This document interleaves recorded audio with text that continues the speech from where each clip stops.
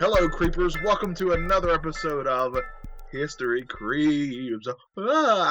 That's right. Be scared. Be afraid.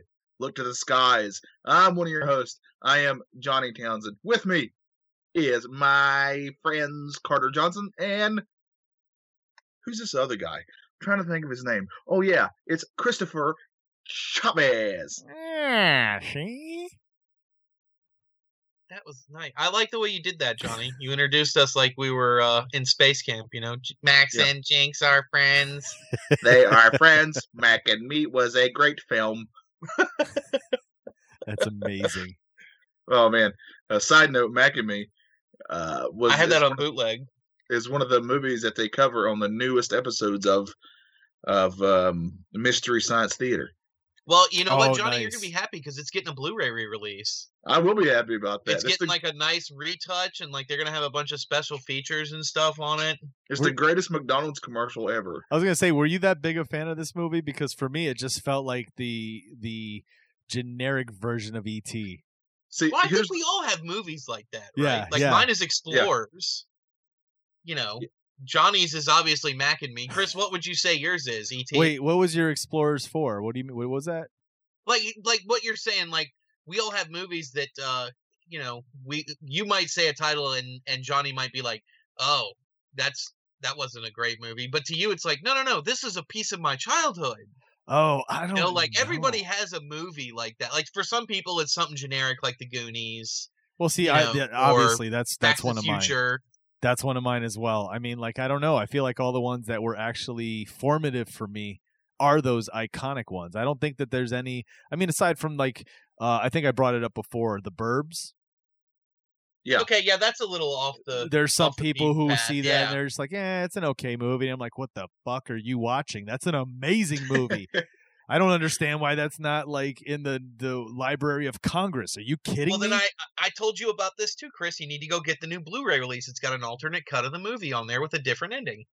Really? I got to defend myself. The reason that I love Mac and Me is because it came out at the perfect time when I was a young kid, first really getting into the whole alien stuff and learning how to whistle. Yeah, so it came out at the perfect time. I'd already seen E.T. and loved E.T. Obviously, it's a great movie. Nobody's going to say it's not good, right? But Mac and Me was like, looking back at it now, I'm like, man, yeah, this isn't good, but I still love it. And it's the same thing. There was this other movie called, I think it was called Space Invaders. I don't know if you guys remember this. Oh, that's right. Man, that I remember awesome, that one. Dude. Yeah, where these 4 alien, I think it's 4, crash. Yeah. 5. Okay, they crash on this in this small town. Yep. And when one of them, and they all have like distinct personalities and stuff, but I freaking love that movie too. Oh, you it's gotta amazing. love the one that's like Jack Nicholson. Yes, love that guy. he's my when favorite. He like stays in the ship the whole time. That guy's hilarious, man. And has the jacket. Yeah, that guy's amazing. Right? And incidentally, Space Invaders is one of the first movies starring my crush from my teenage years, Ariana Richards, who plays Lex in Jurassic Park. And there you go. Yep. Boom shakalaka. See, Jurassic Park's another one I loved, but I think it was universally loved. Were you guys fans of Flight of the Navigator? Oh yeah. Remember that one? That was a good one. That's another one. Yeah, Explorers, Flight of the Navigator. I wasn't big into Mac and Me, but it wasn't one of those ones where I was like, "Oh, I hate this movie." I feel like if it's on, I'll watch it. The whistling alien is just what threw me off. Like he just kept whistling, and I was just like, "What was that?" I love that throws you off, but not the weird, strange way that they walk. Right? Well, combine it, dude. Moves. Put them together, and it's just it's every little kid's nightmare. There's nothing about that movie. Little Monsters? Do you remember that one? Yeah. Oh yeah.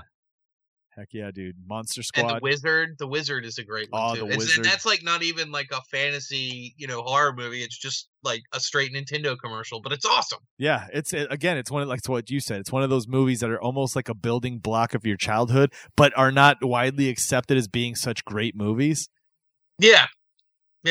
Definitely. I mean, literally Mac and Me is nothing but a giant commercial for different things. But when I was a kid, I didn't care. Like I didn't get that. I thought it was just a fun movie about an alien. Right. But when I went back and watched it when I was an adult, I was like, yeah, this is a Coke/McDonald's commercial the whole dang time. And for our listeners, anybody that hasn't seen Mac and Me, it's a very early Paul Rudd movie. Oh, that's right. That's right. Paul Rudd's in it. I forgot about that. Yeah, it's like when you go watch Weird Science and you're like, holy crap, that's Iron Man. Yep. Man, we are old. It's funny though that we're talking about movies about outer space and aliens, because basically this entire episode has got that theme, including our current creeps. Did you guys see? Oh yeah. Did you guys Great see this? segue. You like that? I've been practicing all day. Did you guys see this? I saw on the headline, and this came across headlines today, so I don't know if this was any earlier, posted any earlier, but the headline was that there could be more out there. Another mysterious burst of fast radio waves is detected in outer space. This is from KTLA.com, channel 5 out in whatever this is. I don't know. Where's KTLA, guys? Where's your guess KTLA is out of? It's got to be LA. New Mexico. Los Angeles. Carter wins it. Dang it. Yay! Far outside our Milky Way galaxy, something is causing repeating short bursts of radio waves to be released into space. Scientists have recorded the second repeating fast radio burst to be discovered, according to a study published Wednesday in the Journal of Nature. The finding was also presented at the 233rd meeting of American Astronomical Society in Seattle. I wonder what that first meeting was like, as opposed to the 233rd meeting. These radio bursts are only a millisecond long radio flashes, and such rapid bursts themselves aren't rare in space, but this is only the second one that has been found to repeat. The mystery about why these bursts happen and where they come from continues, which always spurs believers to think that the advanced extraterrestrial civilizations are creating them. So apparently there was one that was they called it FRB 121102. It was discovered in 2015 by Arecibo Radio Telescope, and it was revealed in 2018 that the bursts release an enormous amount of energy.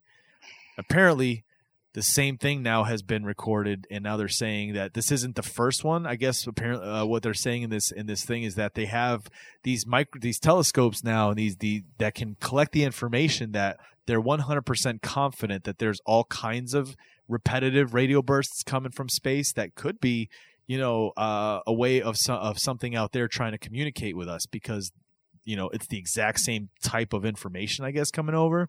So thoughts on this, guys? What are your thoughts when you see stuff like this hitting headlines in 2019? It's exciting, right? I would say so.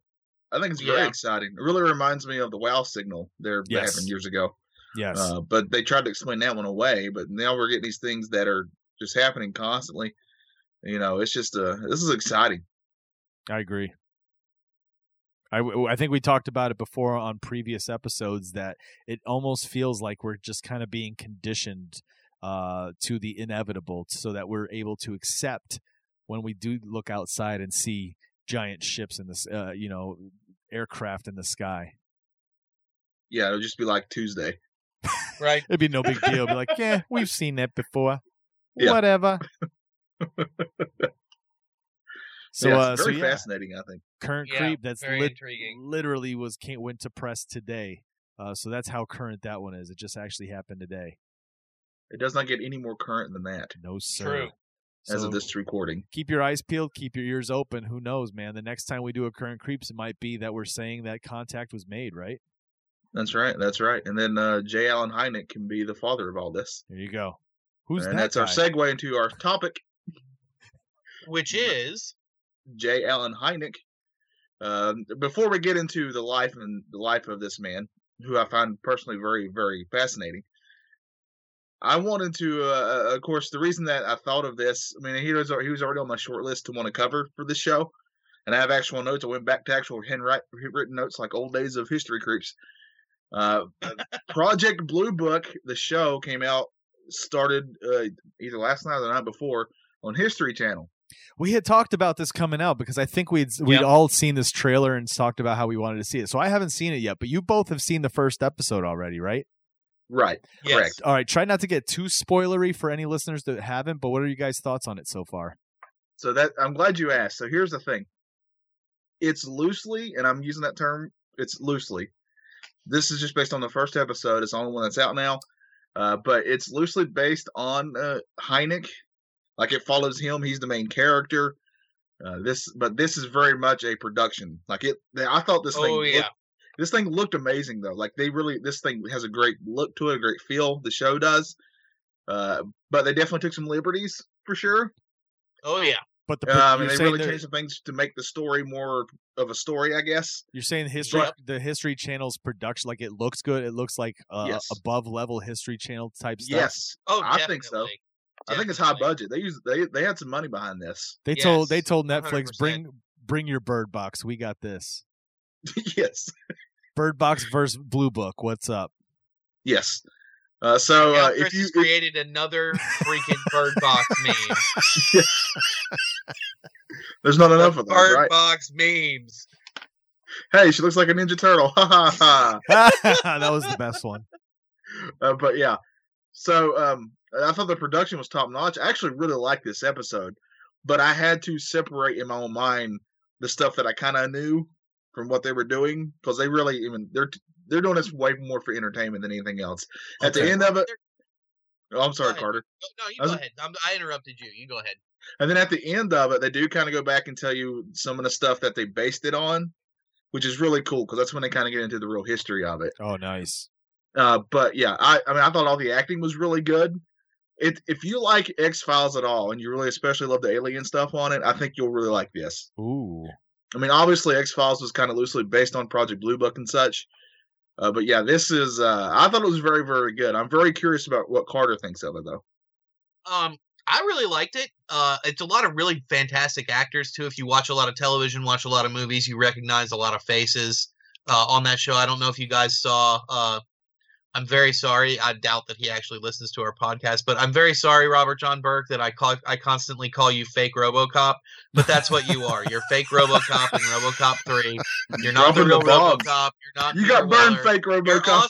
You're awesome in Thinner. Who doesn't love Thinner? Everybody loves Thinner. Oh, everybody that dude. That's right. Okay, I've seen that. Yeah, that's a great movie. He's in it. Neil McDonough is in it. He's in so many. Yeah, he's in everything. Things. Yeah, he's in so much. Who else did I see? And the pilot, Johnny, is well, I don't know if you would know that. He's in Live Free or Die Hard. He was in Brick, which is a Joseph Gordon-Levitt movie. Yeah, I've seen that. He was Brain in Brick. Yeah. I didn't recognize him at first, but yeah, it makes sense. He's in a lot of movies. He's in a lot of stuff. So there was a lot of really fantastic actors in it. I'm happy to see a role for Aidan Gillen where I don't hate him, because he plays Littlefinger on Game of Thrones, and if you like Littlefinger, you got problems. But I really enjoyed the kind of dramatic aspect of it. However, Johnny's right. They are taking a few liberties. They're not mentioning the fact that Project Blue Book was originally Project Grudge, and then it was Project Sign. And I forget when Blue Book was shut down. In the 60s, I believe. But and they say there were more after that are top secret that we don't know the designations for. Yeah, I mean this one basically starts without giving anything away. It basically starts with Project Blue Book. Like it just kind of starts right from there. If you know enough, you can catch little things. Like, did you catch the Hangar 18 reference? Yes, Johnny. Yeah. Oh yeah, nice. How about the Majestic 12 references? Yeah. There's a lot of stuff in there.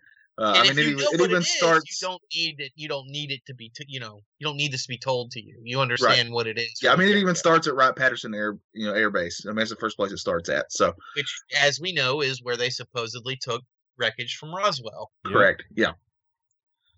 But yeah, so I think Carter and I both approve of it. We like it.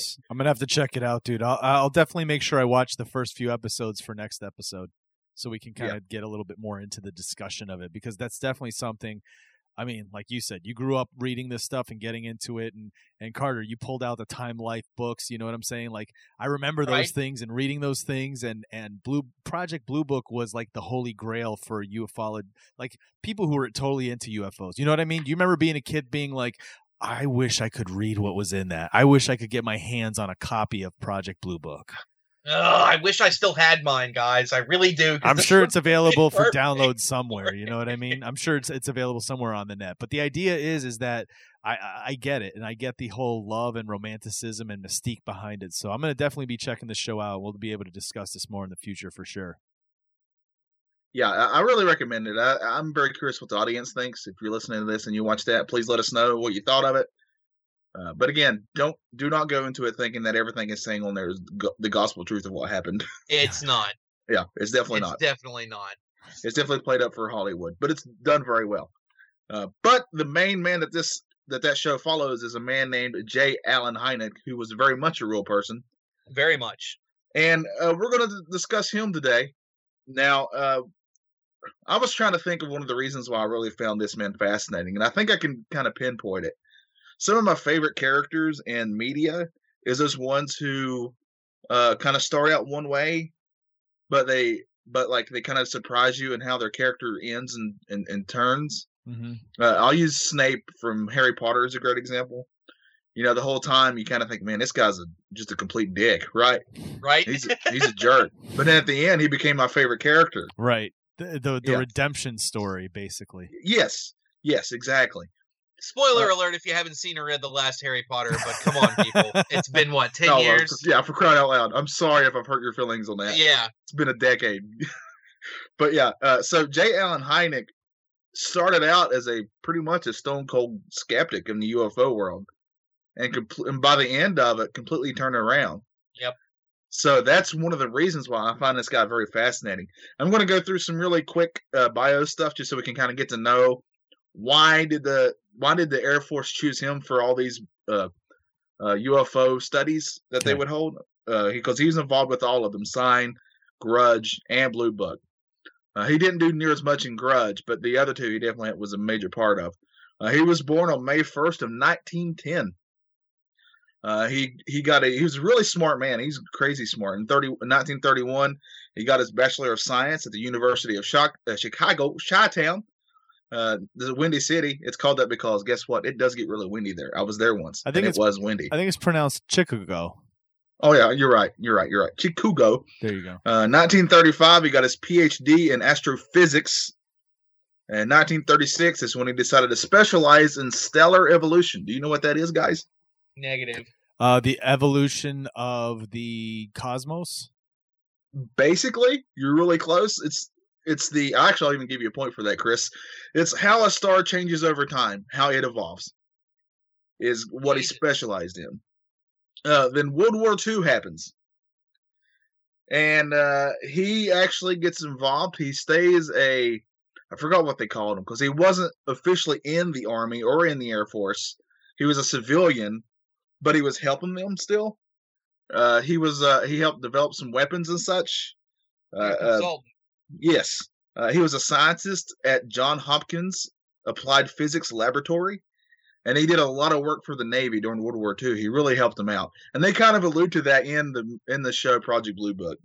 Isn't it funny how like a lot of stuff from back in the 50s, 60s, 70s in regards to scientists and people who come out and discuss life on that exists outside of this earth, how many of them were embroiled in the government?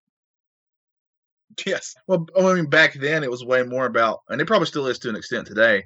It's just harder to do it. But back then it was way more about kind of control. Yeah. Of like control of information. Yep. Like he who has information holds a lot of power. Mm-hmm. In 1950, after the war, he became the physics and astronomy professor at Ohio State, which is again referenced on the new show. In the 60s, he becomes the professor and chairman of astronomy at the department at Northwestern University. So this man is a really smart guy. One of the things, and this is even covered in the show, that one of the reasons he agrees to actually come back for Project Blue Book is that they let him keep his main job. He didn't want to have to quit being a professor at these schools. So let's get into the big things. Carter, I'm going to ask you, Project Sign, what is it? Oh, what is the do you want me to give the official designation for it or the official description for it? Yeah, if you don't mind. Because I used to know it. Project Sign was a study, loosely defined, a study of unidentified aerial phenomena. And I believe Sign started right after, because when the Roswell crash happened, we didn't have the Air Force, we had the Army Air Corps. We didn't actually have the Air Force hadn't actually been formed yet. It was still what we think of as the Air Force was still part of the Army.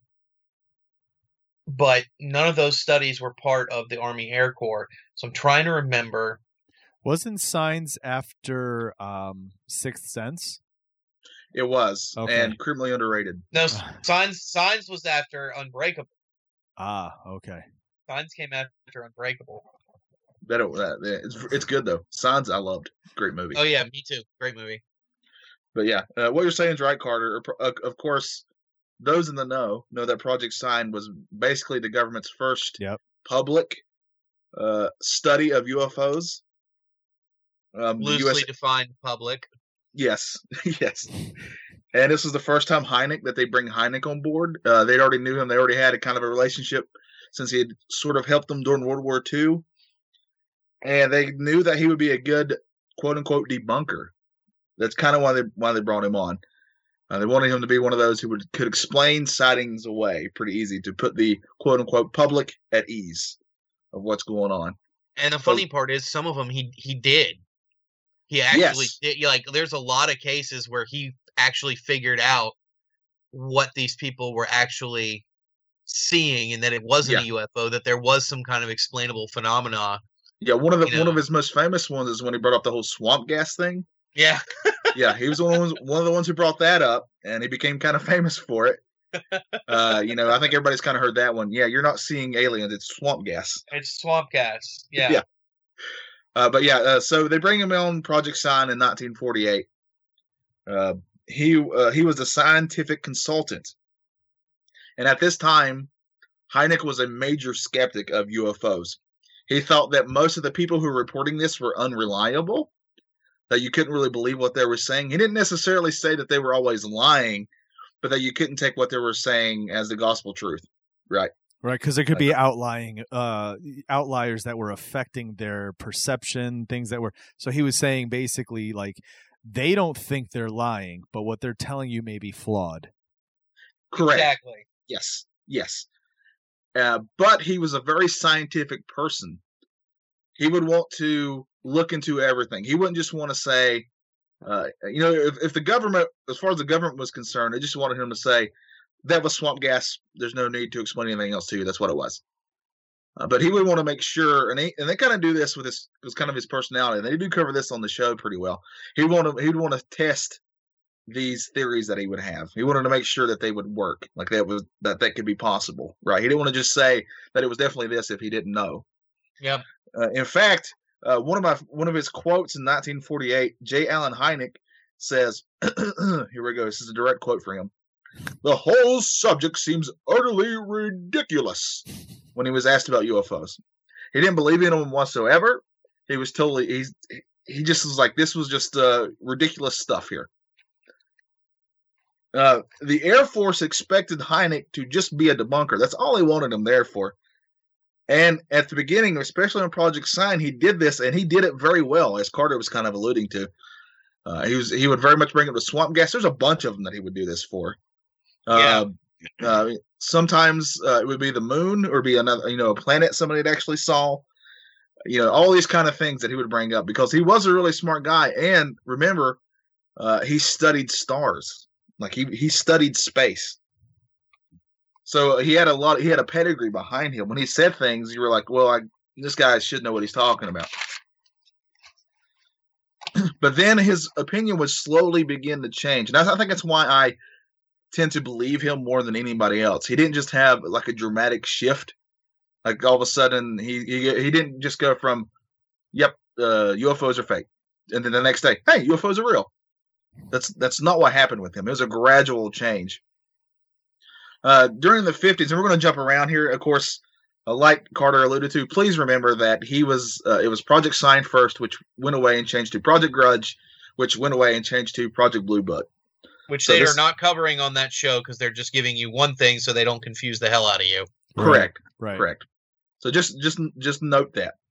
During the 50s, one of the things that would change Hynek's opinion was he actually would do a poll of his astronomer colleagues. I mean, these are really smart guys. In fact, according to the Wikipedia, which was not my only place of information, just so everybody knows, but they do citations and stuff, which I greatly appreciate now. One of the one of the people that he polled actually was the guy who discovered Pluto. So these are some smart men and colleagues and women. And of the 44 he polled, 5 of them admitted to seeing something they could not identify in the sky.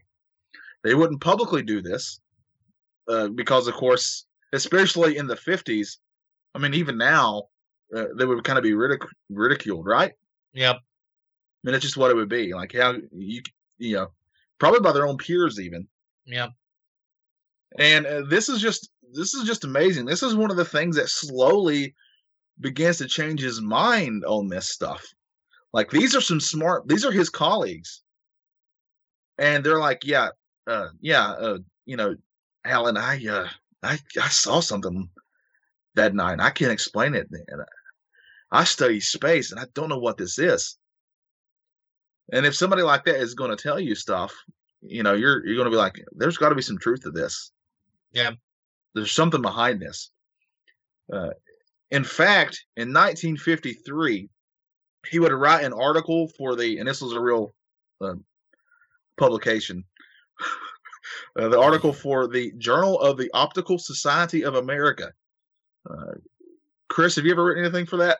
That's the thing. I wrote 3 different articles. All 3 were turned down. So I've always said, fuck them. I'm never going to say their name anymore.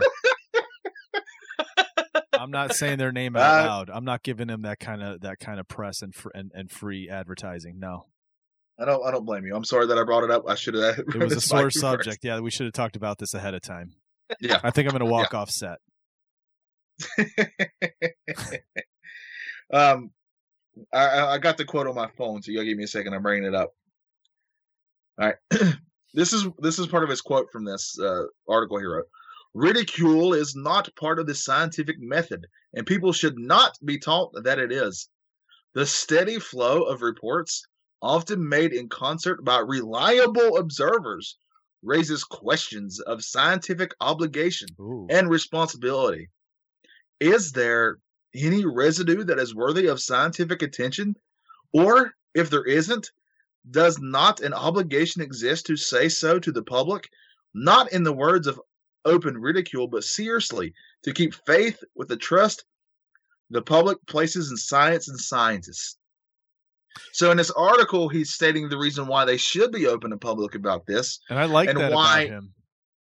What's that, Chris? I said I like that about him. I like that he was saying, look, you can't just take them at their word, because they may believe it, but again, it doesn't mean what they perceived was what the reality was. But he's also saying just because what they perceive as their reality being super fantastic doesn't mean you should ridicule them. We should still try to take them seriously and see if we can figure out if what they're saying is real. Exactly. Yep. Exactly. This guy he kind of thinks in a way that I try to think a lot of times. In other words, I do not want to be closed-minded to anything. Like if somebody says something that they experienced, I want to believe them, but I'm not just going to jump out and say that was a UFO or that place was haunted, right? Yep. I'm going to say maybe that they believe it is, and there might be some merit to it, but I need to look into this to see for myself, that type of deal. But he was very open about this. There shouldn't be any ridicule of this subject. He thought it should be taken very, very seriously. And in fact, there's a couple other things that he was involved with that would come out and say that UFOs were not a big deal, that they were not harmful to people and actually didn't need to be studied, that type of deal. And then he would turn around and say that he wished he wasn't a part of those things. Yeah, so he would definitely change his mind. And then this other quote that I found of his I thought was very, very fascinating, because it also kind of tells the kind of person he was. He was actually asked up front in 1985. The question he was asked was, what changed his opinion? And this was his response. 2 things, really. One was the completely negative and unyielding attitude of the Air Force. They wouldn't give UFOs the chance of existing. That's a great quote right there. Mm-hmm. The chance of existing, even if they were flying up and down the street in broad daylight. Everything had to have an explanation. I began to resent that, even though I basically felt the same way, because I still thought they weren't going about it in the right way. You can't assume that everything is black no matter what. Secondly, the caliber of the witnesses began to trouble me. quite a few instances were reported by military pilots, for example, and I knew them to be fairly well trained. So this is when I first began to think that, well, maybe there was something to all this. So if you think about this, the Air Force shot themselves in the foot with this guy. They bring him in thinking that they can kind of control him and that he's on their side anyway. He thinks like them. He's going to debunk all this stuff. But their arrogance in it all kind of got in their own way. Yeah.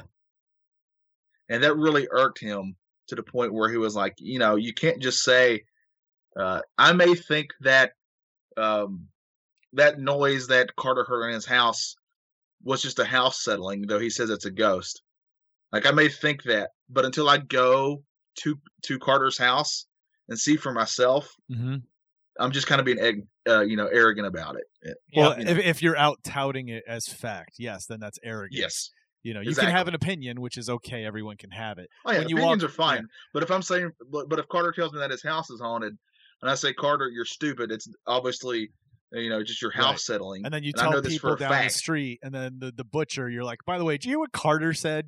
That's where it's a little much. Yeah. So, by the way, Carter, I'm sorry I spread that rumor that you're stupid. It's okay, bro. I forgive you. No, that's exactly the point, right? Is that whenever we talk about these things, we talk about the credibility of the witnesses, but we never think about, say, the credibility of the person investigating the sighting.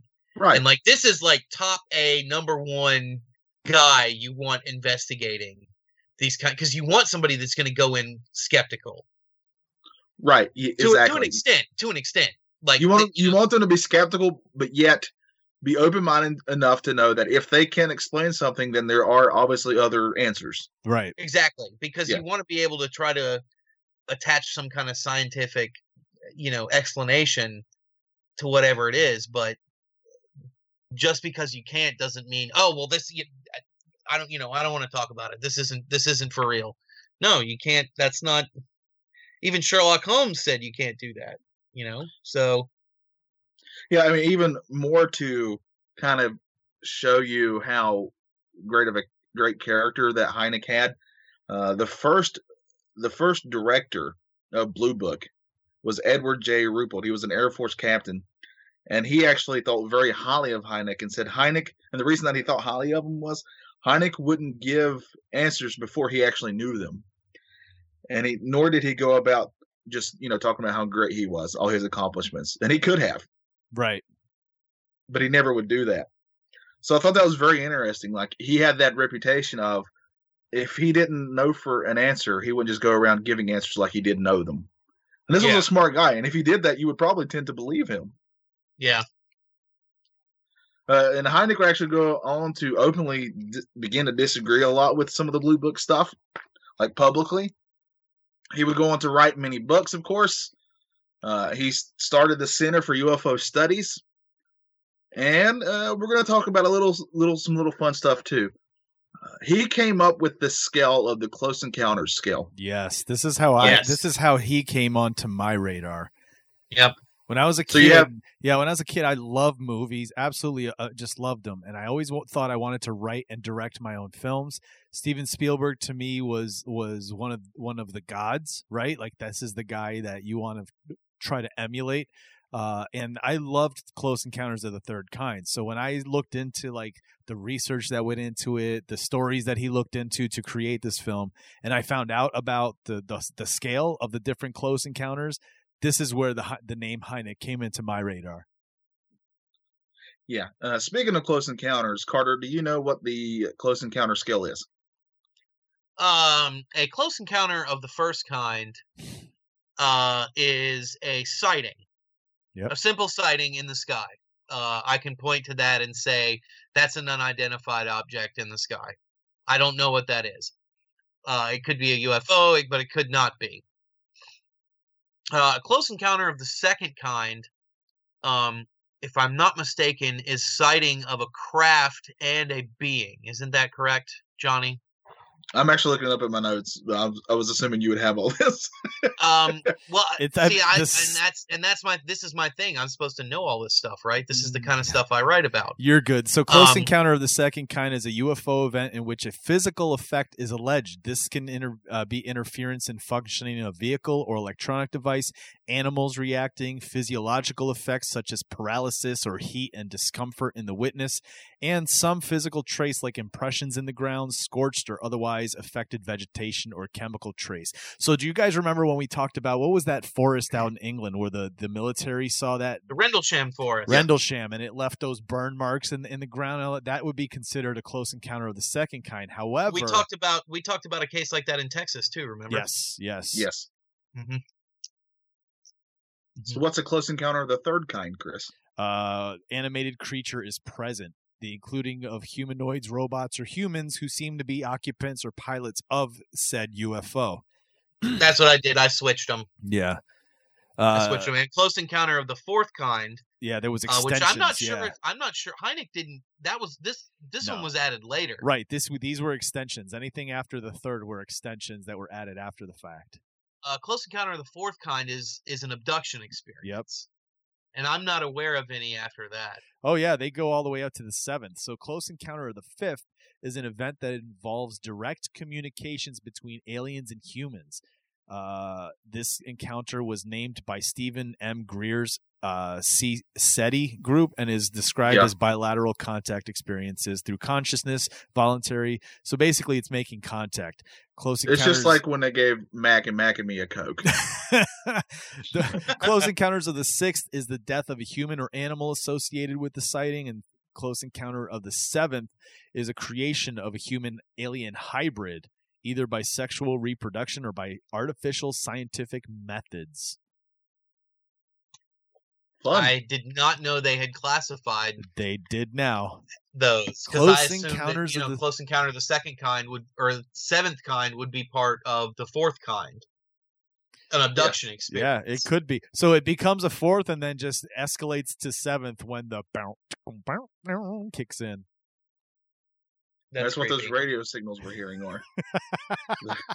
They get us all warmed up. It's just porn music. Yeah. Just alien porn music. Like 70s alien porn music. Yeah. That's amazing. And it's taken it over decades to get here. Would that sound like the Cantina Band, do you think? Probably. I hope so. The Cantina Band. Yeah, I mean, I'm okay. I get down with that. Whatever. That's the only music I make love to. Just play it on loop. Oh, I only need like a minute anyway. He on the Close Encounter scale, because he comes up with that. But the reason that becomes even more famous is there's a little film that comes out that's called Close Encounters of the Third Kind. Yes. By a certain Steven Spielberg. Yes, sir. I love this movie. Same. I'm assuming you guys do too. Oh, yeah. One of my favorite memories of this is one of my best friends growing up. I had seen this movie, and I was like, and he spent the night one night, and I was like, you have to see this movie. This movie is so good. So we watched it, and it terrified him.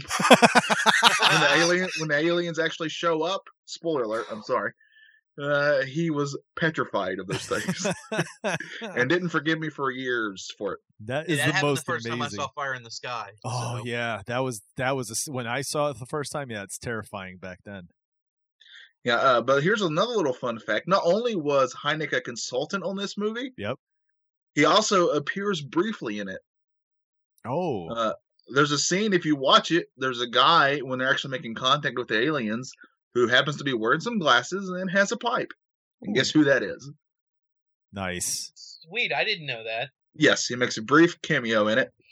Here's another fun fact about Hynek. Actually, he would, just to kind of cap his story off a little bit, he would go on to be a pioneer, sort of, for the people taking a more serious look at UFOs and to not ridicule people. So it became quite important. He would show up on many TV shows, do a lot of interviews, write many books and articles and stuff. He would pass away later on from cancer. But here's a fun fact about Hynek's life. He would go on to have a son named Joel. And Joel would go on to oversee the design of the camo effect for the movie Predator. And even won a Best Visual Effects Oscar for the movie What Dreams May Come. Oh, that's a sad movie, man. It is a sad movie, but I thought you guys would enjoy the Predator thing. That's pretty awesome. That's amazing. Yeah, Predator. How crazy is it, right? Like his dad was totally went 180 on the belief in extraterrestrials and UFOs, and then he ends up working on a film in which an alien plays a big part. Yes, and goes on to become a classic. Yes. Film. Yes. Yes, sir. Yes, dude, I would argue both Close Encounters and Predator are classic movies in pop culture.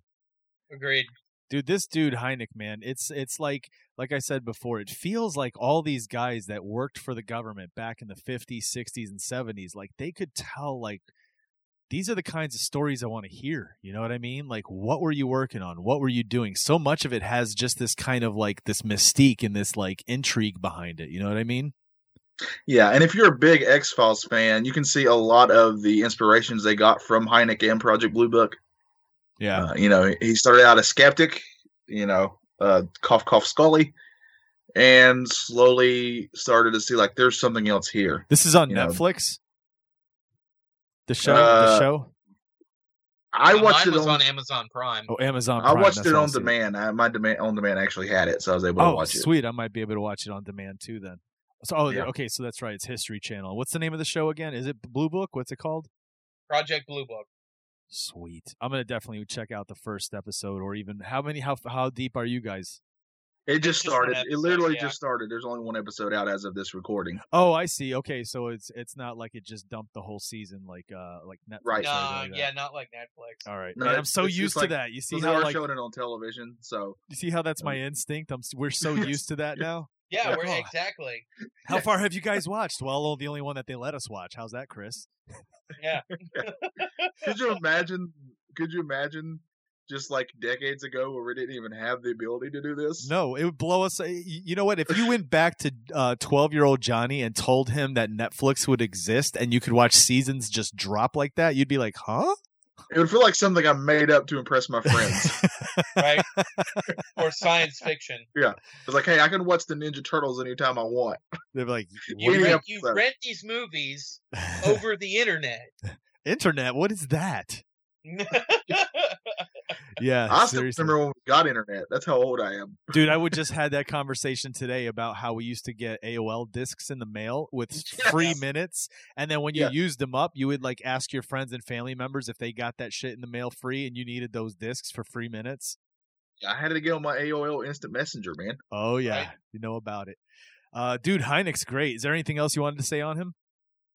I'm all Hynek'd out. What about you, Carter? I would like to point out that in the show there's a scene where Hynek, the character, says that what he really wants is recognition in his lifetime. To be the guy that was the first guy to scientifically study the UFO phenomena.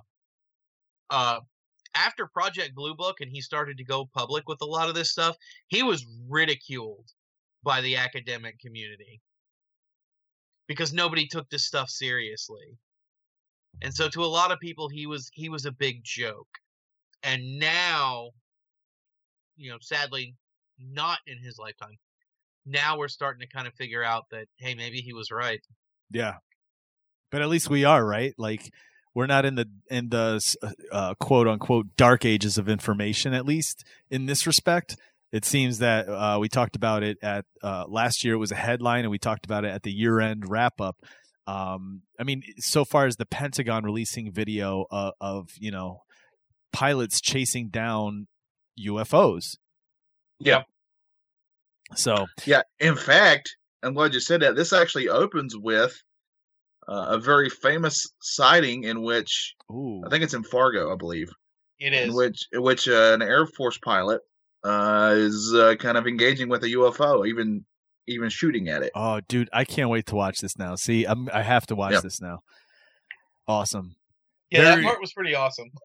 Yeah. I'm not going to lie. You'll watch that and you'll be like, yeah, they put some money in this thing. Yeah. Sweet. Oh, yeah. Because it's done very well. Very nice. Yeah, my Heineck's starting to act up, so I'm about to head out of the clubhouse. Maneuver. What do you guys have anything else you want to update the creepers on before we head out? I love them very much. All right. So that's another episode of History Creeps, guys. I tell you what, you know what? I want to let patrons know.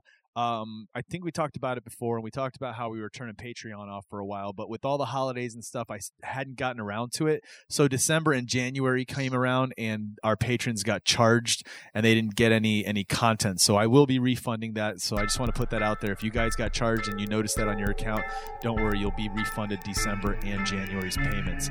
We do appreciate you guys following us, but stay tuned. We will be bringing Patreon back with a whole ton of new content. And some of the stuff that we had coming your way is still coming, so keep your eyes out for that as well. Other than that, for Carter Johnson, for Johnny Townsend, this is Chris Chavez. Thank you so much for listening to History Creeps. We appreciate you guys. Make sure to hit the lights, lock the door on the way out. And as always, stay creepy.